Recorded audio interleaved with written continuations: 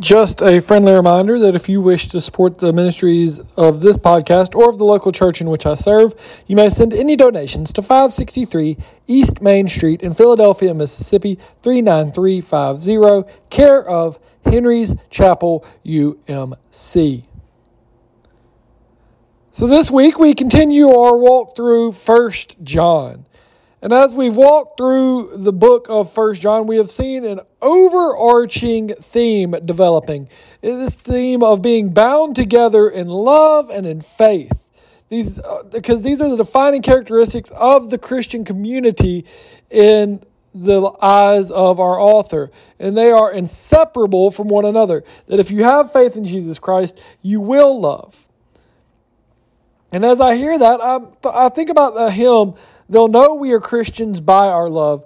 And as I was reading the history of that hymn, and I found that Peter Schultes, the author of this hymn, he was a white priest at St. Brennan's in Chicago, in the south side of Chicago in 1968. And he found himself serving a half Irish, half African American parish. And he penned this song when he couldn't find a suitable song to accompany a series of ecumenical and interracial events for which his youth choir led and was supposed to sing. And so the root of this song is that the world will know that we are Christians by our love, but also that we will show that love by abiding in the commandments of God, by doing God's will. And so with that in mind, let us jump into the scripture as we hear these words from 1 John chapter 5, verses 1 through 5. Everyone who believes that Jesus is the Christ has been born of God, and everyone who loves the parent loves the child. By this we know that we love the children of God, when we love God and obey His commandments. For the love of God is this, that we obey His commandments, and His commandments are not burdensome. For whatever is born of God conquers the world. And this is the victory that conquers the world, our faith. Who is it that conquers the world but the one who believes that Jesus is the Son of God? This is the word of God for us, the people of God. Thanks be to God. And so, throughout this text, what we see from our author is they are contesting those people who do not believe in Jesus as a human form. This is why from the beginning it says, whoever believes that Jesus is the Christ, or Jesus the Christ, is born of God. In these words, the author is directly refuting those false teachers, those who have become of a dualistic faith. They believe that the spiritual is good, but the material is bad. They cannot accept the deity of Jesus, but the man and the human being, they cannot accept that Jesus, the man, is Christ, is the Messiah, is a spiritual entity. They cannot accept that Jesus was born of God. They can accept the humanity, but the divinity part they struggle with. But the overwhelming call is to follow the example set by the human Jesus as Christ remains the center of our faith. And so what the author is pointing to is the fact that if Jesus is indeed just man, it means nothing. But as we accept the divinity of Jesus Christ, we are called to follow the example of Jesus Christ, because Jesus being the Christ is the center of our faith. And as the hub, it unites us in love, faith, and action. He lived this perfect life with temptation and hurt. And we get that because we understand the human side of Jesus Christ. But being fully God, being fully divine, He never gave way to sin. When I was younger, I wanted to be like my father. Much like many young men growing up, I wanted to be like my dad. I wanted to do what he did and what he told me to do and to be just like him. And I'm reminded even of the song, I've Been Watching You, where in this song, the artist discusses him driving down the road and having to stop short because of a red light. And quickly he hears his son say some words that are not appropriate. And he turns back to him and he says, "Where'd you learn to talk like that?" And he says, "I've been watching you, Dad. Ain't that cool?" He says, "I'm your buckaroo and I want to be like you." And you can hear throughout the song that the father starts wrestling with this. But later, he hears his son praying. And he says, son, where'd you learn to pray like that? And he says the same thing. I've been watching you. Ain't that cool, Dad? And we are called to have this kind of same approach to our relationship with God. We are called to obey God out of love and to desire to be like and please our Lord. To say, God, I've been looking at this lens of Jesus Christ. I've been seeing you at work. I've been seeing how Jesus lived and ministered, and I want to be like that and to strive for that.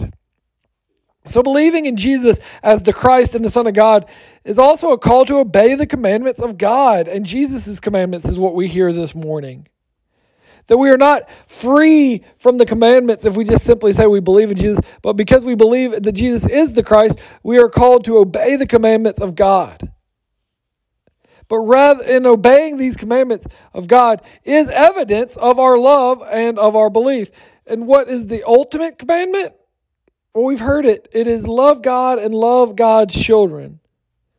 You may be asking yourself, what does keeping God's commandments have to do with loving the children of God? And the answer is quite a lot. As we look at even the 10 commandments, we find that they are divided roughly in half. Those having to do with honoring God that we see in Exodus 20 verses 2 through 11. And then beginning in verse 12, we see those honoring other people.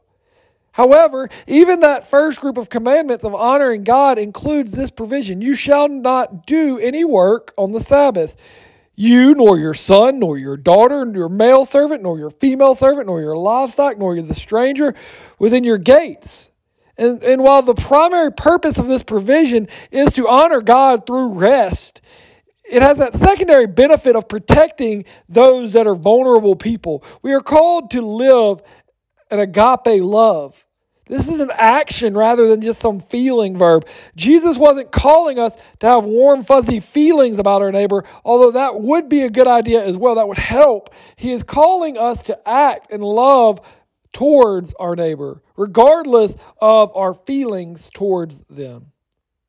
So when I wanted to be like my father, when I wanted to be like my parents, when I did bad things, I didn't want them to find out.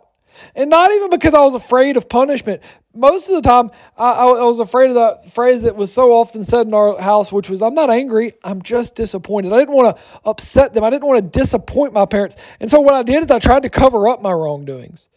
So often, though, these things were still found out, and I found out that it was easier to just do the right thing from the beginning. I can recall, speaking of doing the right thing from the beginning, in about 5th grade, my teacher giving us a lesson on the importance of reading the directions. And as we heard this lesson, we were then given a pop quiz. And as the pop quiz was administered and I started answering the questions, I saw a couple of people finishing rather quickly within the first minute or two. And I continued to go through the test. And after I finished the test, there was some confusion set in because there a lot of people were done before me. And then I went back and I read the instructions. And the instructions said, write your name at the top of this exam and turn it in for 100. Had I just read the instructions, had I just done what was being asked, life would have been so much easier.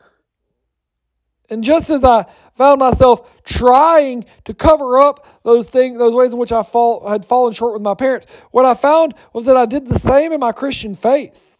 When I would go and do what I wanted to do, and when I would fall short, I would try to cover it up. And I would try to do all that I wanted to do and hide it from God.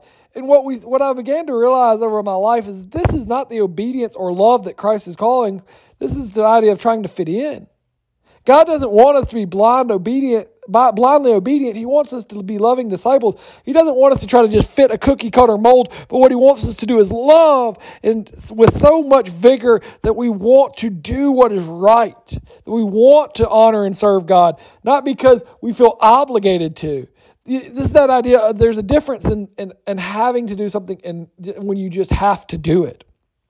And what I mean by that is whenever I'm told that I need to take out the trash and I know that my wife is on her way home, I have to do that. I have to do it so I don't get yelled at, I don't get fussed at. It's an obligation. I have to do it.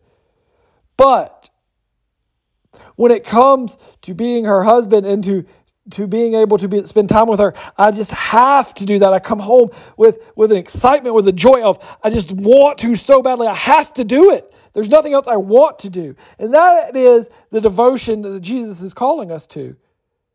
And we hear in our text that his commandments are not grievous. The Greek word is baros, meaning burdensome or heavy or difficult. And this reflects that Matthew 11 text where Jesus gives us the sentiment of, come to me, all you who labor and are heavily burdened, and I will give you rest. Take my yoke upon you and learn from me, for I'm gentle and lowly in heart, and you will find rest for your souls. For my yoke is easy and my burden is light. And this is that idea that when we are doing it out of, not of an obligation, but I just have to do it because there's nothing else I can do. I want to do it so deeply that it doesn't seem like work. It's that adage that, love what you do and you'll never work a day in your life.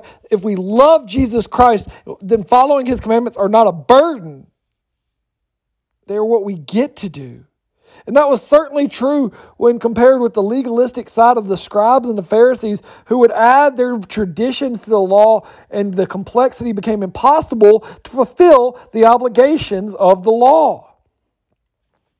Also, the scribes and the Pharisees, they had no compassion for the people whom they had been sent to serve. They simply overheld these rules and regulations and punished those that did not fulfill them with no love for the people. They were the elite, and they showed little regard for ordinary, quote-unquote, ordinary people. But John and Jesus, we're saying the person who goes through life keeping God's commandments will avoid the pitfalls that accompany the life of a spiritually undisciplined person.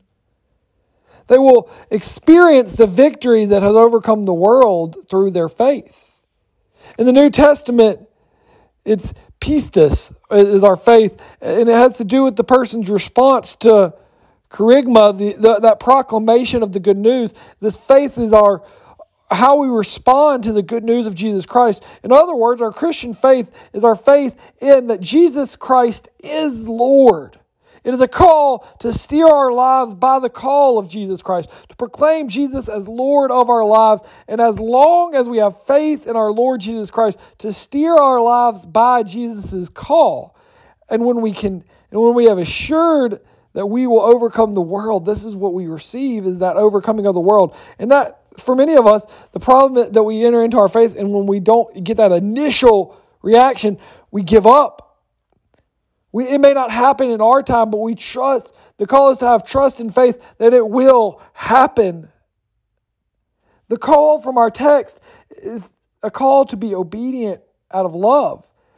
Not to feel that you have to do stuff, but that I have to do it, I want to do it, I desire to do it. To not be blindly obedient, but to act in love. To love God so much that all you do, you seek to be like Christ.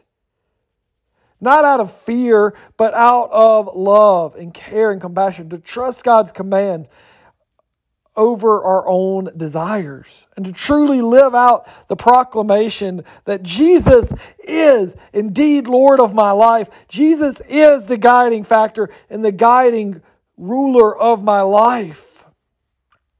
And as I go about my days, I live my life in the faith that Jesus' ways are greater than mine. And I go forth into this world seeking to be like Christ, seeking to love and honor and glorify God in all that I do, seeking to be God's hands and feet in this world that so badly needs to see, hear, and feel the presence of God, seeking to follow the example of Jesus Christ, our Lord, and fulfill His commandments, His call for my life. That is the call this day, is to put our trust and our hope in Jesus Christ as our Lord, and to honor and serve Him above all else, including self. Amen and amen.